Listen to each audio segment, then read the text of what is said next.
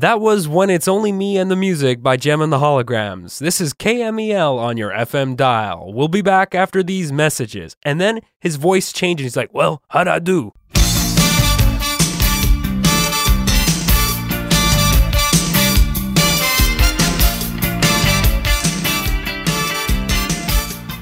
Hello and welcome to the Gemcast on Hologram Radio. This is Alex Knight and I'm joined by science fiction writer K. Tempest Bradford, while our friend Aline Sims is off for the week. In Season 2, Episode 15, Kjem, radio station KMEL is about to be shut down after years of being on the air. Kjem makes a deal with the station owner, Elzer Marcus, offering to turn it into a college-run station funded by Starlight Music. A rival media mogul named Adrian Lasseter is determined to buy the station at any cost and spoils its opening broadcast by hiring the Misfits to air a concert on a pirate signal. The signal source has to be found in order to reclaim the channel before all the sponsors pull out. Stay tuned for an action-packed episode. All right, episode 41, written by returning writer Christy Marks. Everybody loves it when Christy writes the episode. Do they? She generally tends to write some of the better episodes. Most people like it. I do. Well, this week, we open with Dance giving a workout session to the Starlight Girls. After warming up, Dance requests that one of the girls turn on the radio to find some music, but an argument breaks out when they can't decide what station to tune into. And right at the beginning of this episode, we get a Kjem and the Holograms music video, which is actually a repeat song called When It's Only Me and the Music. And I just wanted to say something before we talk about the video.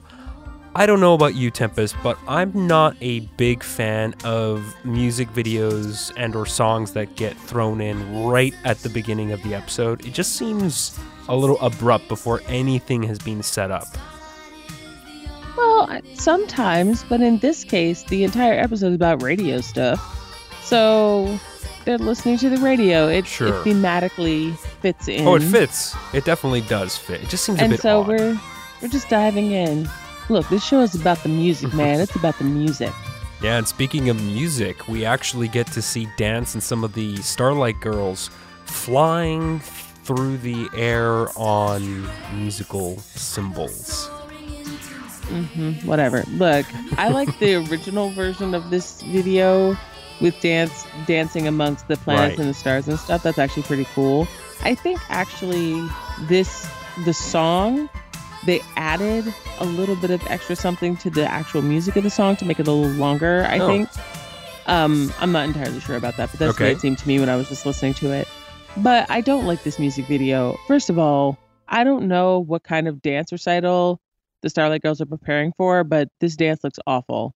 And it's also all over the place. There's some of it is them dancing around and that's okay, but then there's like doves and rainbows, and then Dance is jumping out of windows, and then the Starlight Girls are jumping out of windows. Like there's all this like weird stuff going on, and none of the really cool stuff that we usually get when Dance is dancing in a music video. So yeah, I was meh about the video. I was, however, finding it super hilarious that the Starlight Girls were arguing over like their favorite radio stations. I'm like, oh, I remember radio.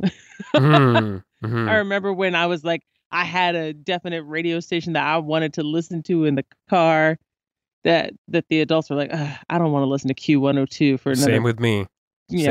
10 hours. Yeah, back in the day, back in the 80s and all throughout the 90s, radio, more so maybe in the 90s, but like when I was in high school, radio and music was a big thing, and that was often how you ended up discovering new bands, in addition, I'm sure, to music TV like, MTV in the United States. And of course, in Canada, we had Much Music, which was a similar sort of idea where you would have these people introducing these music videos and they would do interviews with bands and all these special appearances. So it was a really interesting time music. I mean, regardless of whether or not you liked the stuff that was actually, on the radio at the time. And obviously a lot of it was more mainstream, but still it was such a big part of people's lives. And actually for this video, I actually like that dance makes an appearance in this again, even though it is a repeat song, because like you said, Tempest, we did see her in the original video for this, which I actually kind of prefer the original video more than this one. Yeah. Yeah, but it's funny because so much of this episode is very concerned with like things that were going on at that time in music. I mean, the whole Gem and the Hologram show is made possible by MTV, right? It's like really geared toward the whole idea of the MTV generation of people getting their music from and having music videos and having music videos in art form. Like that's all like the entire reason why the show exists, right? But then you have this whole thing with, the fighting over which is the best radio station, and nobody listens to that radio station. I was like, oh man, I do remember that. Although it was a really short period in my childhood when radio was actually the primary thing, not only because MTV was new, because it was, but also because my mother refused to let me watch MTV until I was like 10. I watched it before I was 10, of course, but my mother did not know about that. But before that, she refused to let me watch it. But there did come a time where MTV was like my sole means of finding out about music and the sole reason why I went out and bought things. Care to elaborate on why she did not allow you to watch it? Was it just because some of the music videos had mature content? No, it was because there were no black people on MTV. Ah. Yeah. And only after Michael Jackson had been on MTV for a while did she let me watch MTV. But initially she was like, no, you're not allowed to watch MTV. And I didn't really get it as a kid. I'm like, whatever, I'm watching it anyway because my parents said no. But yeah, that was the whole reason. She was like, there are no black people on MTV, so you can't watch it because that's messed up. And it was. Yeah, I mean they didn't correct that until much later. I mean, much music. I'm just trying to remember now. Considering that I can't remember them having any black hosts, that doesn't bode well for that show, for that program. So, yeah. I mean, what happened to MTV? Are they even around? MTV still exists, but it is not music television. I don't think I've seen a video on MTV. It's what they call in the business world a pivot. Yeah, they pivoted. I mean, there's MTV2, which I think they still play music on, maybe. Sure. Well, they just become, I think, MTV is reality shows and nonsense. Well, they become so irrelevant now because now we tend to source our music videos and music a lot from YouTube. And YouTube has not only, indie artists, but, big name artists that are just, making videos and they end up directly on YouTube now. And I'm sure some of it ends up on TV as well, but that's just getting less and less, and at some point that's all going to go away. So, but anyways, we're getting sidetracked here. So after a little bit. After the music video, we get a glimpse into the KMEL studio where we see Mondo, and he says, that was... I have to pull this quote because it's just funny. He says in his sort of radio broadcaster voice, he says, that was When It's Only Me and the Music by Kjem and the Holograms. This is KMEL on your FM dial. We'll be back after these messages. And then his voice changes. He's like, well, how'd I do? I just thought that was really funny. He was doing his radio announcer voice. Right, but it's so vastly different from his normal voice. It's just kind of jarring. But anyways. Elzer Marcus, the owner of radio station KMEL, is disappointed when his senior DJ and engineer decide to leave for a rival radio station after they're offered a salary that's 3 times that of what KMEL can provide. After the two men leave, a somewhat unsavory-looking man confronts Elzer with an offer from an anonymous buyer to purchase KMEL. Well, unfortunately, that dude, wait a minute, that dude literally looked like a witch, picked a rat up out of the sewer, waved her wand, and turned him into a dude. Oh, absolutely. Like, that's what that guy looks like. And that ridiculous pencil-thin mustache. I mean, nobody can trust a man with a pencil-thin mustache. It's true. Well, unfortunately for Elzer, the offer is barely enough to compensate him for the mountain of bills he's been collecting. The prospective buyer claims nobody would want the, quote, worthless little station anyway, so it's either he takes the deal or risk going bankrupt. Feeling pressured to sell, Elzer's students try to prevent him from signing the contract as they offer to help him find someone who can pay the bills. Elzer gives Mondo until tonight before he signs off the air for good to find a new prospective buyer. That is an unusually short period of time. I mean, I don't know how they're going to make this happen. Things move fast in the business world of Kjem and the Holograms. You know, and he's leaving this up to college students. Right, like you have to put the video together in a week. You have to bring together the Taps Tucker band in 18 hours. You know, it's like things move fast because nobody can wait till tomorrow for things. That's all I'm saying. Well, this is, I mean, from what we've seen in the past, I mean, a lot of those contests were like several days, maybe a week. But this, I've never seen them, have like time span. The Taps Tucker thing was 24 hours. Was it? Okay. Yes. Okay. Well, this isn't even 24 hours. This is totally absurd. But anyways, we'll be getting to that. Eric Raymond is shilling the Misfits to the head of KBST, Adrian Lassiter, to try and convince the station to give the band more airtime for their music, more interviews, and promotion. Jetta mentions that she's personal friends with the royal family. However, that doesn't seem to work when Adrian tells her that he's entertained the royal family on his yacht and they failed to mention her name. So first of all, I do not believe him. Why would the royal family even have done business with some dude who owns a radio station in America? That makes no sense whatsoever, unless he's Howard Stern. Right. And I don't think the royal family would hang out with Howard Stern. No. But literally, Jetta has a better chance of knowing Charles and Di and Andrew and Fergie than this dude. I'm just saying. Yeah. As a last-ditch effort, Eric offers to pay KBST for every time they play a Misfits song. I can only assume that money is coming directly from Pizzazz, because Eric seems broke every time. Well, that's every true. time it probably is coming from that, or maybe from some ill-gotten, strange the Raymond Crime line family item maybe it's the Raymond Crime family, but I think it's like some random line item in the Misfits music budget for payola. Because maybe so. I mean, because that's what this is. I remember listening to the DVD commentary for this episode, and Christy Marks was talking about how this was a big deal around this time in the 80s. The whole, because people went to jail for this, for payola. Because you're not supposed to do that. You're not supposed to take money for playing one artist more than you pay other artists. And so, there was somebody super famous who wrote an autobiography where they talked about how they were arrested for payola because it was going on at their station, but he claimed he didn't ever do it. Now I can't remember who that is. But anyway, so yeah, it was a big deal around this time, the whole payola scheme. And of course, the guy's like, "Hey, yeah, payola, give me money. I'll play the Misfits more." Yeah.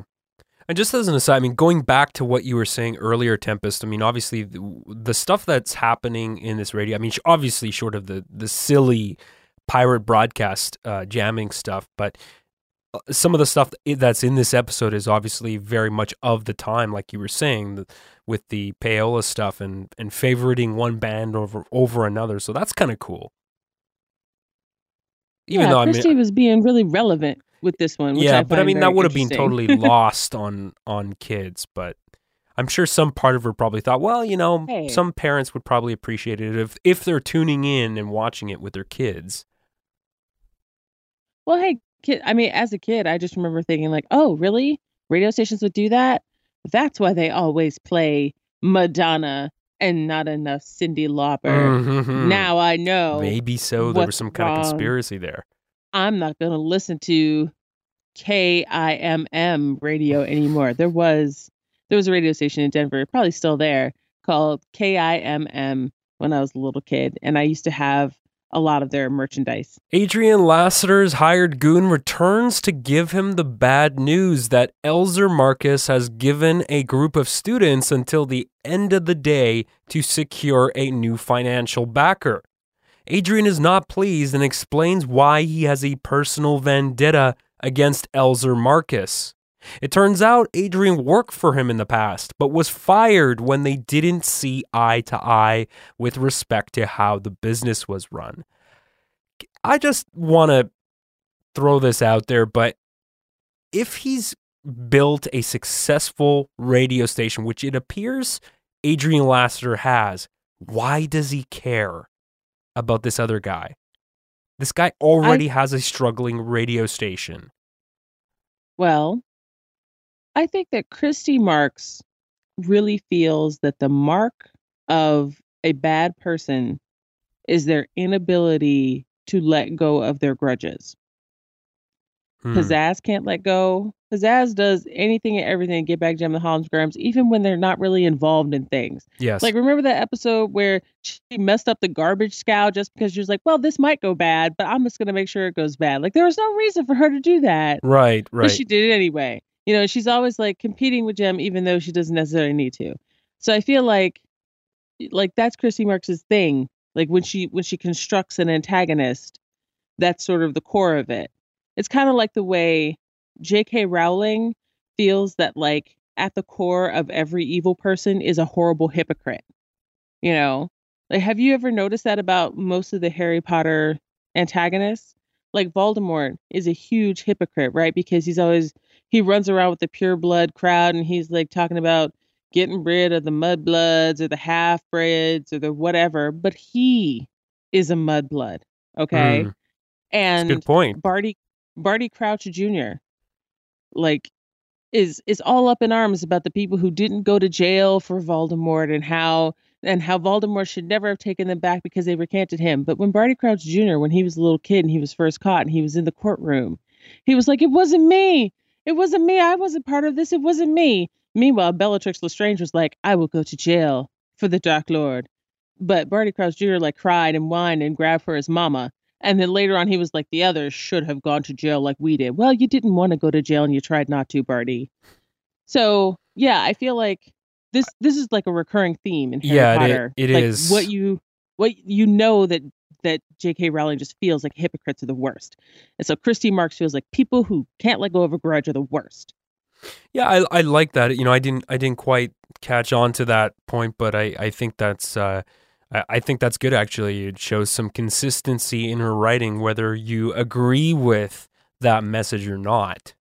I mean, I also think that people who can't let go of grudges, you know, I mean, don't take it that far. I mean, my grudge with people, I have lots of grudges with people. I don't let it go. But mostly it's just me going like, I don't want to spend time with that person. I don't want to be near that person.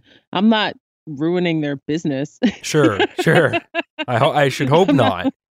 I'm not like, I'm going to take away their engineer and their DJ and starve them out and grind them into the dust. Right. Well, when Adrian's actually explaining to his hired goon, who, by the way, they don't mention his name until much later on in the episode, which is annoying, but his name is Kite for some stupid reason. I don't know if that's a first name or a last name. Doesn't really matter anyway, but Adrian actually says to Kite, why should we worry? What could these college kids do possibly before tonight? I think he's underestimating them. Those darn kids will just do anything. KMEL's student interns get together to brainstorm how they're going to find a new financial backer. Switch makes a suggestion that they approach Kjem and the holograms since he went to school with Kimber and he knows her sister runs Starlight Music. There's some debate as to why they would help, as they only give money away for the publicity like the Misfits. But Stitch tries to convince his friends that the holograms are just not like that. We haven't talked about the fact that this dude's name is actually Switch. Because it is. And once again, we have a Kite person and who's named after the thing that they do, which is switch some things at a radio station. I don't know. But, you know, it's just like, I bet he would probably date Rouge if he was ever introduced to her. But I like, you know, it's really cute that they're all sitting around like in the college, like mess hall being like, what do we do? What do we do? I'm just going to grab this random copy of this magazine with Kjem's face on it on the front and back. How much payola went into that, I wonder? Right. That's a great point. We'll never know. We'll never know. At Cloud9 restaurant, Kjem and the holograms make an appearance to support Rio getting his pilot license, as well as to give a private show. Rio offers to show Kjem the new Cessna he purchased, but when he does, two men interrupt and mock his plane. One of the guys laughs and points at him and says, "Hey, you called that toy a plane? Now that is an airplane." And he points to an airplane that is like more than twice the size. So I think this might maybe be the first time on Kjem and the holograms that there's a dick measuring contest. I mean, Rio has done a lot of whining and pouting and kicking things, but I feel like they have never quite just like actually gone for the dick size joke. Sure. Because that's exactly what this is. Yes. Yes, it is. And, you know, regarding the pilot license that Rio's getting here, am I wrong in thinking that we've seen him fly a plane before? No, we haven't. We saw okay. Fake Bruce Springsteen fly a helicopter, and Rio was very jealous. Right. So maybe Rio was like, maybe if I become a pilot, Kjem will fly away with me and things, and not fake Bruce Springsteen. I would not put it past him.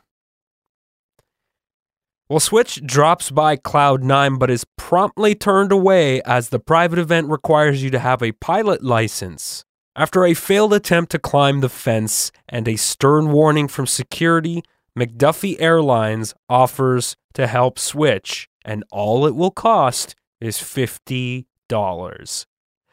They take him up in the kid, come inside my giant penis. Yeah. And fly away. They take him up in the plane, put a parachute on him, and kick him out. That seems awfully risky, but how hard really can it be? Well, but here's the thing. I don't know how accurate all of this is, because just because they were flying over the area doesn't mean that they could maybe be as precise as they were about when to kick him out of the plane and where. Well, not to mention that Switch has no experience skydiving. So right. How the hell? Doesn't it require a little bit of steering sometimes to get them to the right place? Exactly. And he landed right on top of those ladies. Well, it was out of sheer luck, but not everything goes as smoothly as Switch would have liked, because we see Kjem and the holograms performing on stage as Switch comes crashing down onto it, putting the band in harm's way as a live electric wire comes loose and nearly kills Kimber. Well, actually, it didn't come loose. He stepped on the wire and it snapped, and it was 2 wires. So there were 4 ends of live wires, and everybody should have been dead. Yeah. Well, they're really lucky here, but Rio gets somebody to call the power company to cut the power.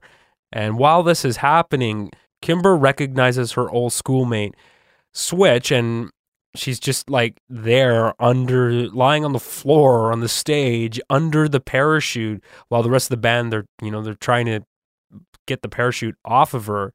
And they reminisce about old times, how they used to skip out on study hall. Seems like an awkward time to be reminiscing.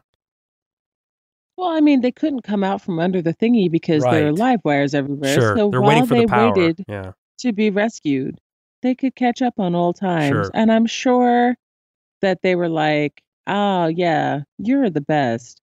Remember that time we skipped out of the study hall and went and had sex in the girls' locker room? That was the time.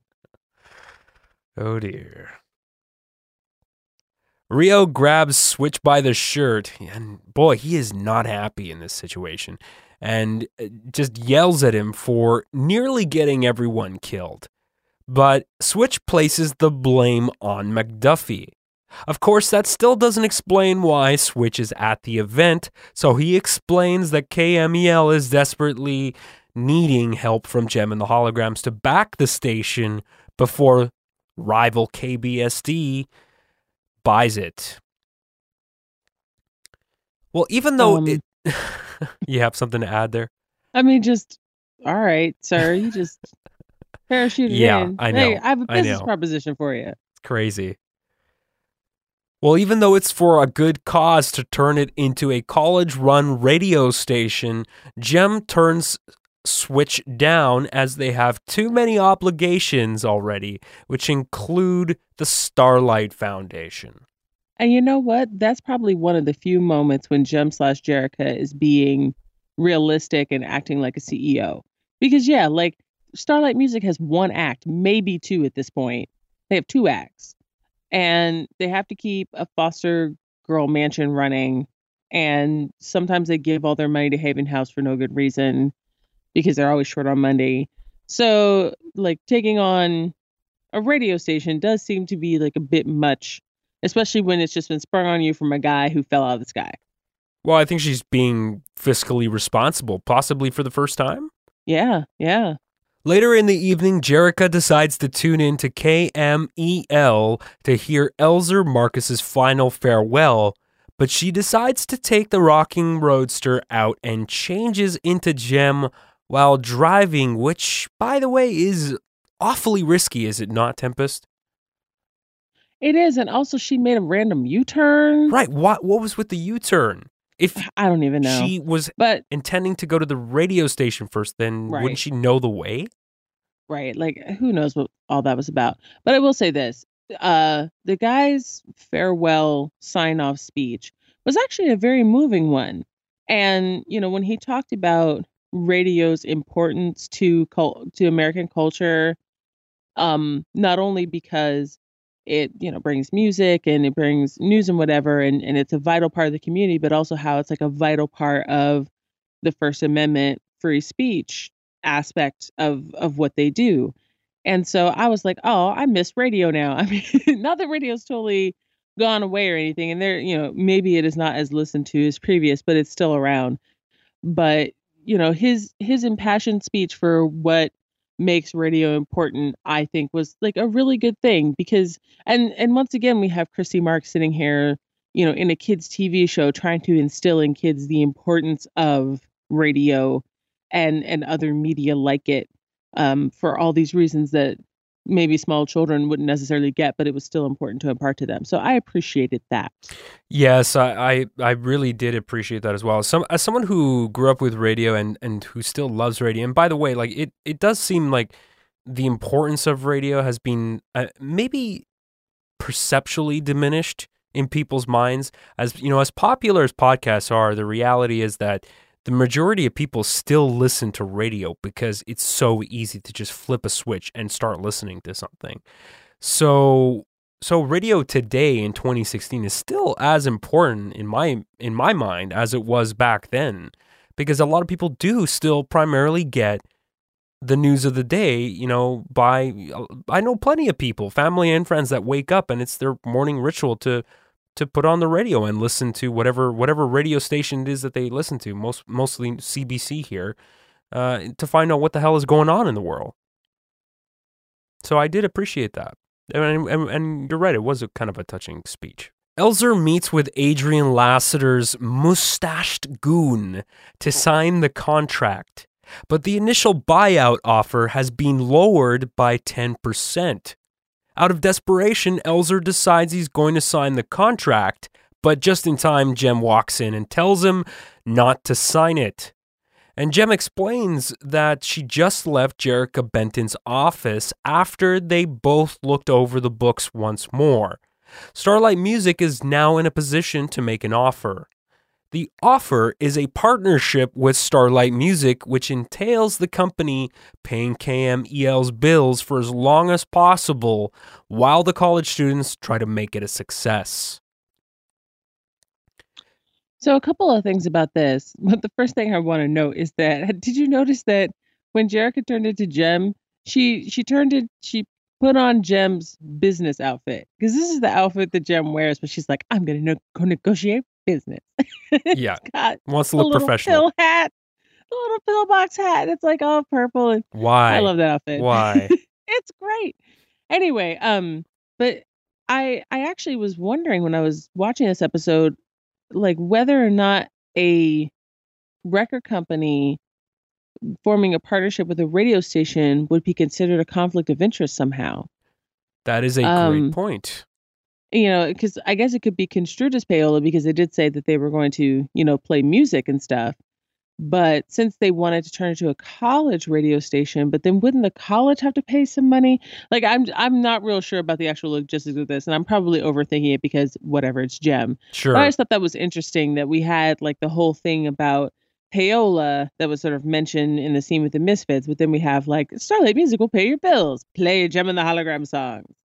Well, I guess it could be construed as a conflict of interest, but I mean, the station, assuming that the college students are given full autonomy as far as the programming is concerned. I mean, one of the students we find out later on, is she becomes, one of the girls in the group becomes the program director.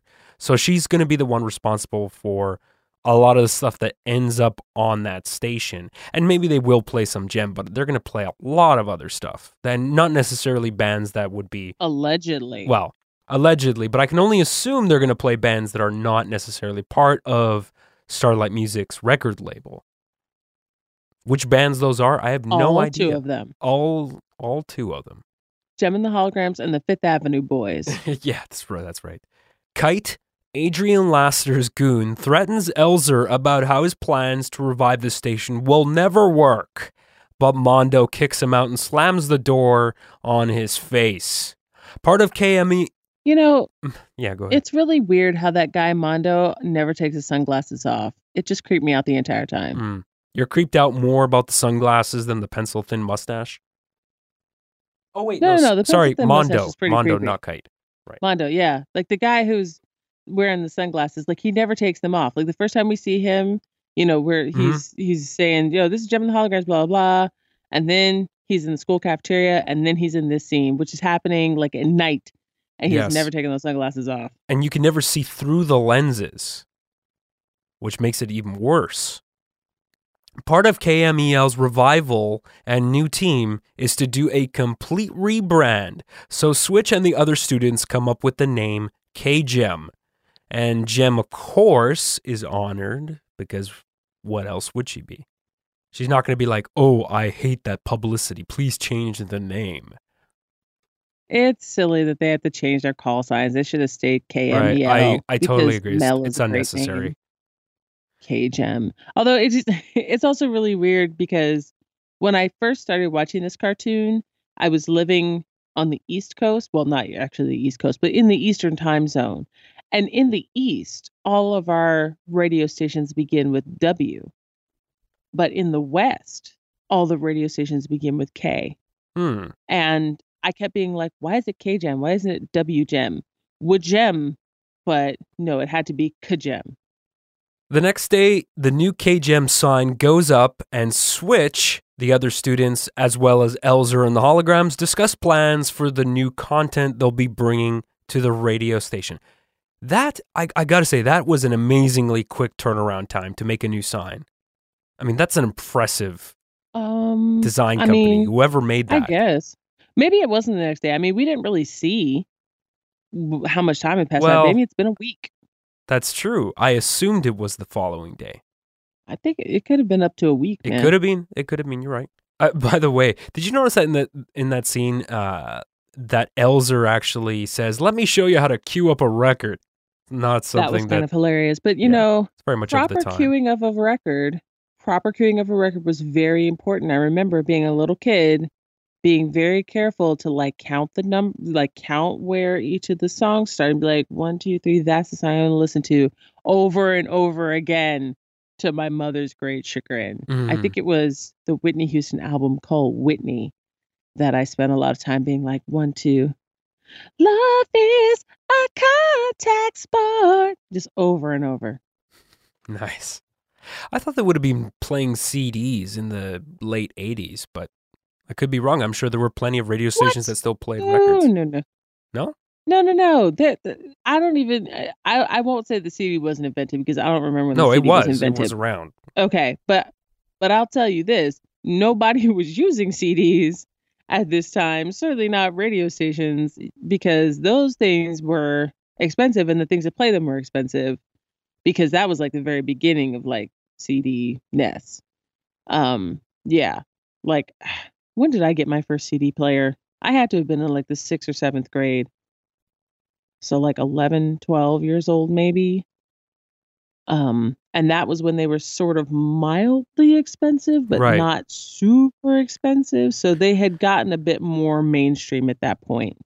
It says, according to Wikipedia, the first commercial compact disc was produced on August 17, 1982.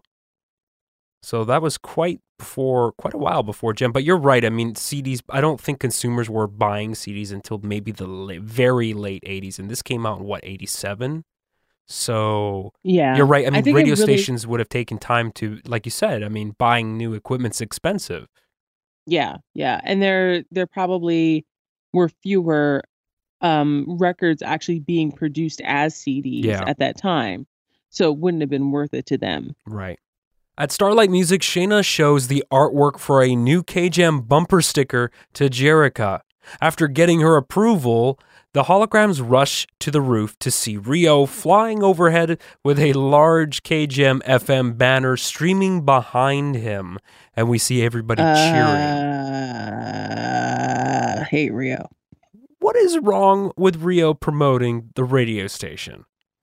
There's nothing wrong with him promoting the radio station. I just don't like Rio. I'm just mad that he's in this episode. We know that. Like, Rio. Love him or hate him, he's here to stay, folks.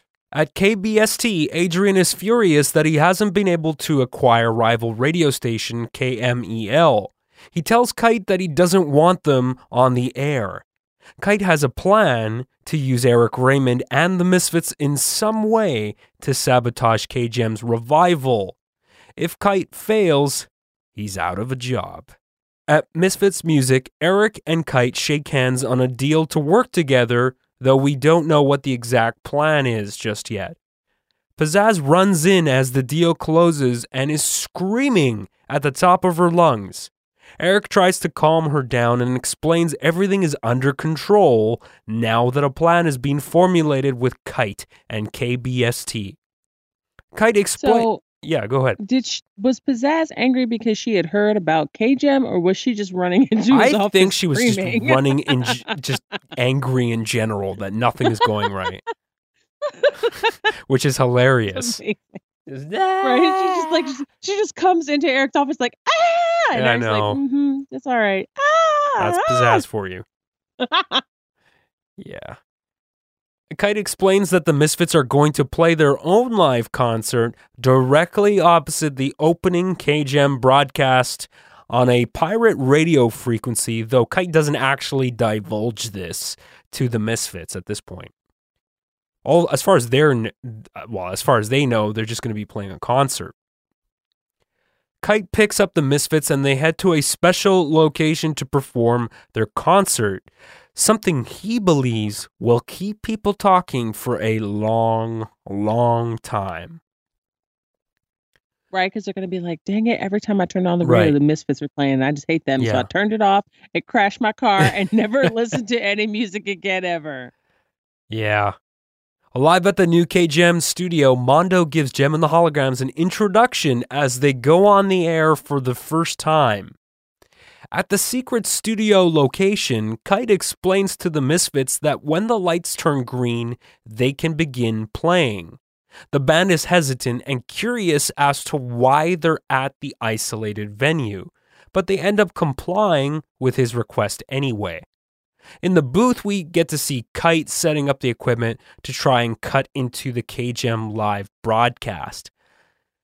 Now, before I move on to the next scene here, did you have any indication that the location that they're playing in was completely unknown to the Misfits? Because we don't see them getting blindfolded or anything, but it seems like once they get into the time gap between getting in the limo and arriving at the studio, it seems like they have no idea where the hell they are.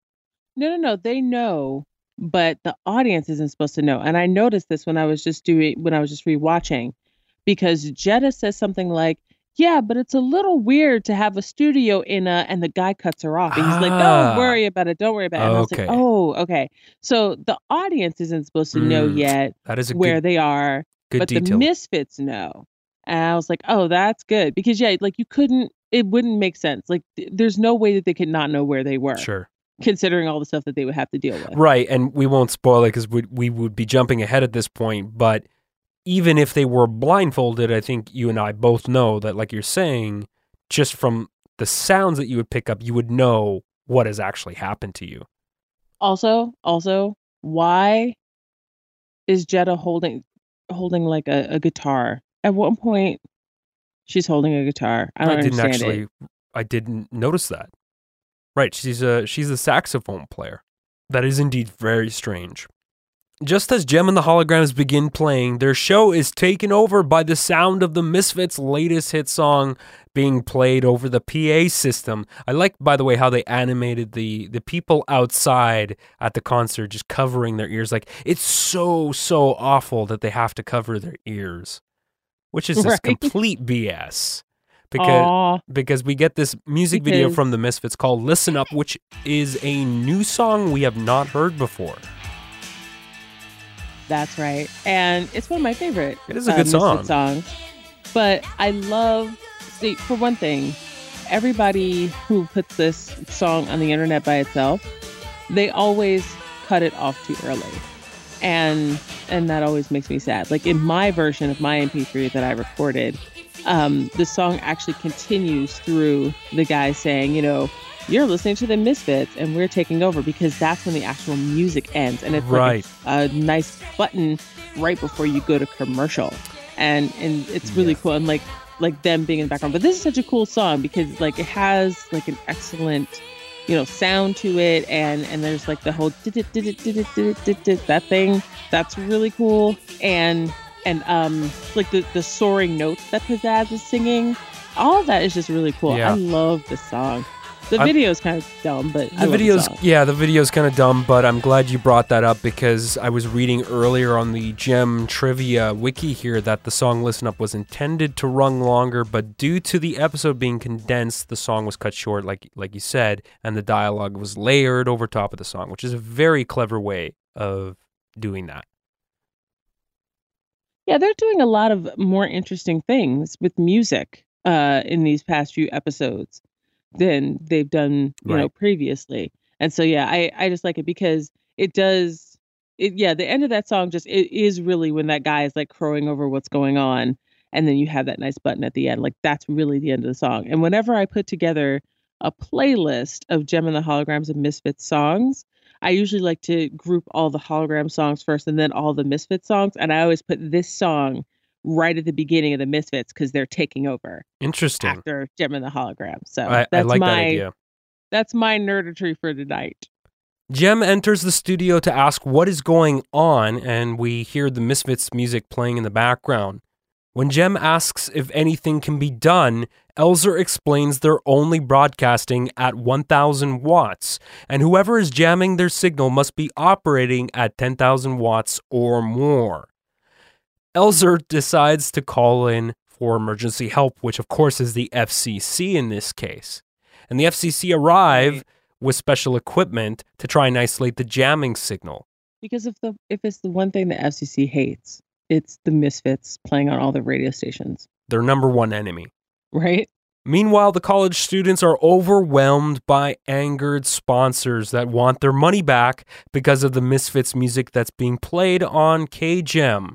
Jerrica tells Rio and the FCC that she's going to try and figure out who's behind the sabotage. We see Jerrica get in the Rockin' Roadster and drive to Misfits music. Now, does this mean if the sponsors are angry because they're hearing Misfits music, does that mean that the station's only playing Hologram's music? Which is odd. No, it's just that as one sponsor said, we didn't pay to have our advertisements next to the Misfits. I don't know. Or maybe it's their reputation. Somebody was really bad. Right. Like somebody was really mad specifically about it being the Misfits. But also just like there were no commercial breaks. It was just the Misfits songs over and over and over and over again. And that was really more of the problem because they're like, where's our advertisement that was supposed to play after Kjem and the Holograms played their terrible song? Yeah. We paid good money to have our commercial follow that terrible song. Jerrica barges into Eric Raymond's office and demands to know who's jamming Kjem's signal. But Eric seems just as clueless as Jerrica and explains the Misfits were supposed to be on KBST.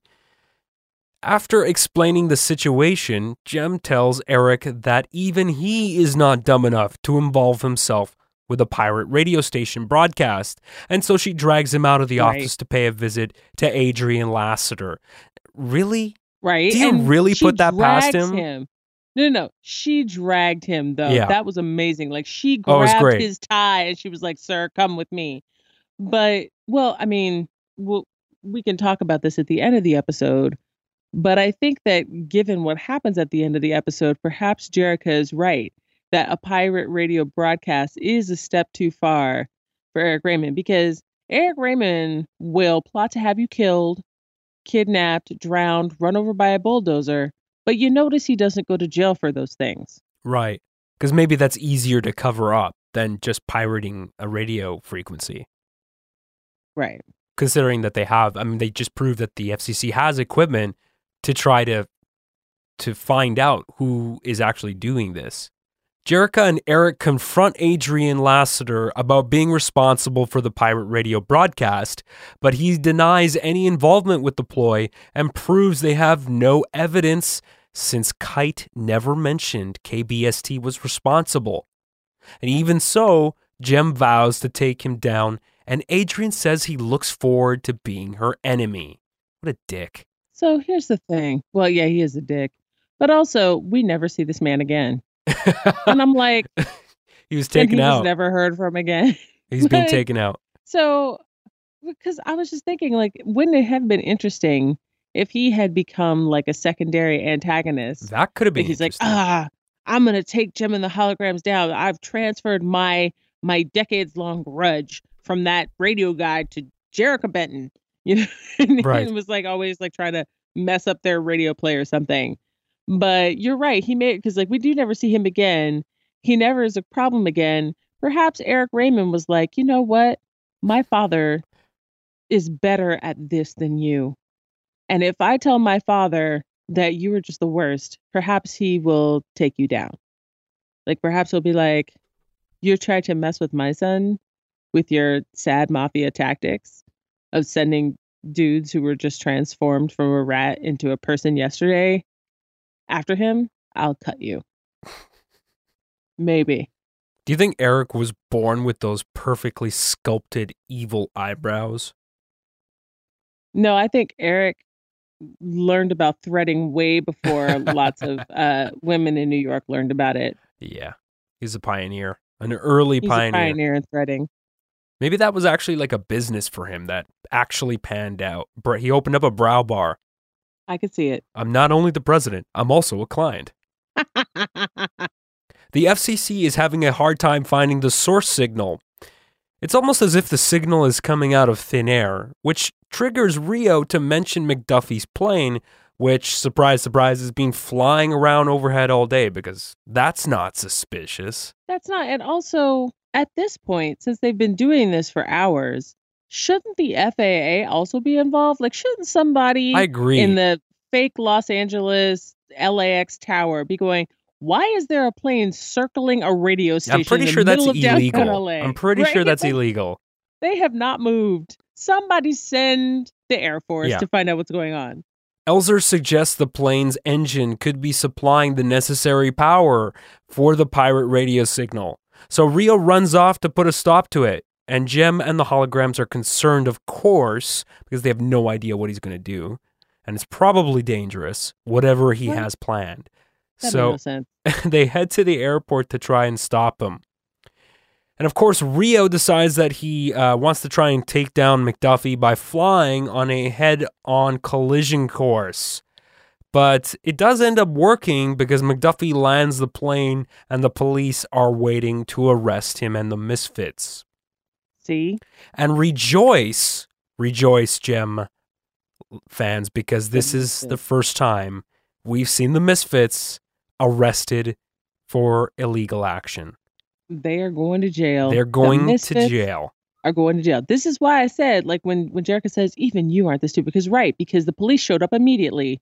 The police don't show up immediately when children are missing or kidnapped. The police don't show up immediately when somebody tries to jump off the roof of Starlight Mansion. The police don't show up immediately when Roxy tries to bulldoze small children. But you have some pirate radio going on, they will come for you and they will get you and they will put you in handcuffs and take you to jail. Yeah, it just shows where their priorities lie, which is kind of messed up. But I'm surprised that nobody arrested Rio, because I can't believe that like flying at another, like, once again, where's the FAA? Like, yeah, the FCC is here. They we know what they're doing. Where's the FAA? They made an exception in this case, I guess. It's pretty far-fetched, One government agency at a time.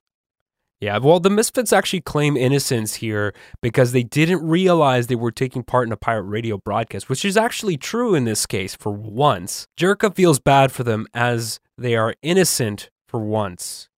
Rio offers to help get them out of jail, but not until the next day. So I guess they get to spend the night with who else? Who else knows? They're going to be, I mean, who else are they going to be sharing a cell with? They're going to be in a cell with a woman named Big Bertha and another woman named Mouse. And Pizzazz is going to be like, move over that cot. I want the top bunk of that bed. And Big Bertha will snatch her up by her green hair and she will say, this is my top bunk. And the B word will get thrown around a lot. Jetta will try to escape because she's so skinny by just slipping through the bars of the jail. And, Roxy and Stormer will huddle in a corner for safety. And Pizzazz is going to get beat up in jail by a woman named Big Bertha. I just really feel that is what's going to happen.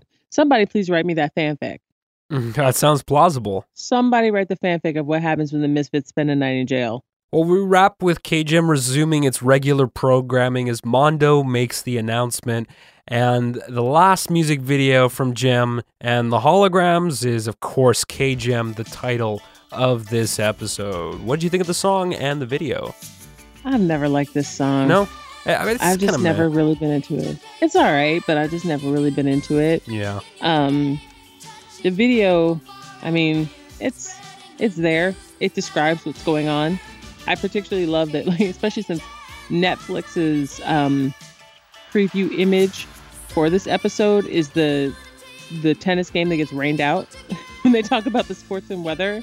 And at first I was like, when is that scene? I don't understand. Who was playing tennis? I actually like that line about the sports and weather. I thought it was like a good rhyme and so relevant. There's one aspect of the video I did like, which was, first we see like a dude with a boombox bopping down the street, and I was like, wow, this is so 80s. Like, this is so 80s, it hurts. And then we have another scene where he's like bopping down the street and a bunch of other people are also bopping down the street, and they all have these various means of listening to the radio, and it's like sort of this big picture. This is what people were doing at this time, listening to the radio through their boomboxes or their Walkman or their transistor radios or all these things. And they're all sorts of different kinds of people all coming together to listen to the radio. And I'm like, oh, this is a love letter to radio. This entire episode is a love letter. Yeah, absolutely. We may never see anything like that again. Maybe a love letter to podcast. You have to write your love letters to podcast. Yeah, you have to write a love letter to podcast now. Yes, exactly. Well, any other closing comments on this episode? What do you think? Good episode? Yeah, this is a good episode. It has some weird moments, but it's pretty good. And it contains one of my favorite Misfits songs. And so that's okay. And it's a love letter to radio, and that makes me happy. I don't know about this penis measuring contest that's going on between Rio and these other dudes. That's never really resolved. But you know what it made me think? It made me think, I can't wait until Riot shows up. This is like It'd be the good. precursor Is that to season when Riot 3? shows up. It's Or season 3. oh, okay. And oh my God. That'll be great. I'm looking forward to it. It is going to be such a mess. It's going to be such a damn mess. It'd be a hot mess. That's what it's going to be. Yes.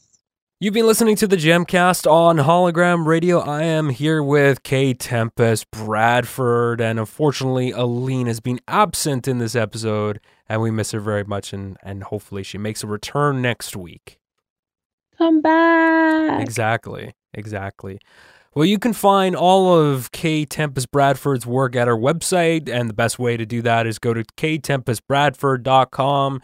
You'll find her writing, links to her YouTube channel, and you can subscribe to the Tempest Challenge, or the Tempest Book Challenge as you call it, and links to her social media. Follow her on Twitter at Tiny Tempest, and check out her new podcast, which is on our network called The Right Gear, WRITE, which is a show about geeky things like pens and writing tools and interviews with authors and interesting people.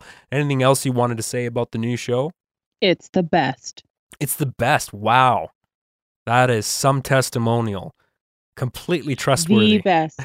As a matter of fact, just recently, because I did the last couple of episodes have been about distractions and how to eliminate distractions. And I've had a lot of people who've been like, thank you so much for that podcast about distractions because, oh my God, distractions. And I was like, yes, I feel the same way. So I wanted to share my distraction-free tips with you. And then the last episode was about the Alpha Smart.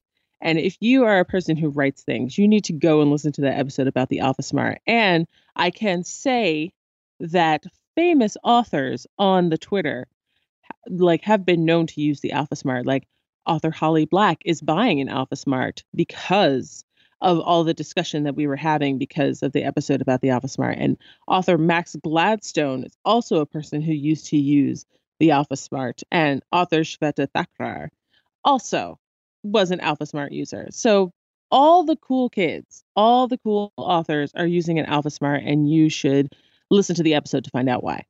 Definitely, and I will have to make some time this week to listen to that, because I too am interested in the Alpha Smart, and I don't know the differences between the various models. That's something I need to research, but I'm sure I'll be much more informed after listening to last week's episode. As far as the Gemcast is concerned, if you'd like to show your support for the show, you can head over to patreon.com/hologram radio and pledge $1 or $2 or whatever you feel comfortable with parting.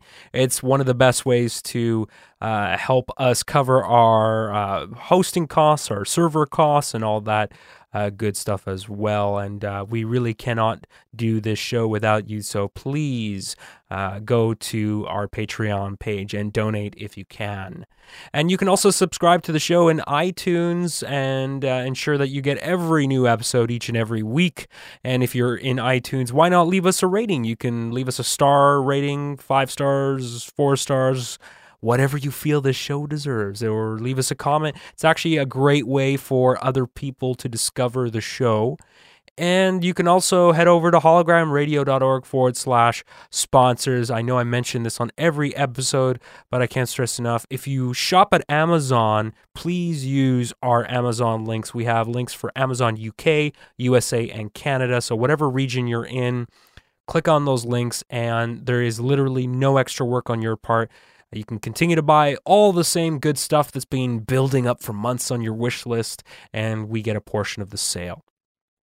You can follow the show on Twitter at Gem Podcast. We're on Facebook at Gem Podcast. If you'd like to check out all the other shows on the network, follow us at Hologram Radio. We're on Instagram at Hologram Radio Shows. And you can send feedback to all of us by sending an email to gemcast@hologramradio.org. Don't be shy. We'd love to listen to your feedback, good or bad. It's all good. And all three of us actually get that email. And that is it for this week. Next week, we get to see a little tech rat, Tempest. He's back. Yay. Well, tech rat being back is always great. But the episode coming up, the Halloween episode, I'm like, it's not always fun to be scared. Right. It concerns me. I don't actually remember that episode, so it'll be interesting to relive that.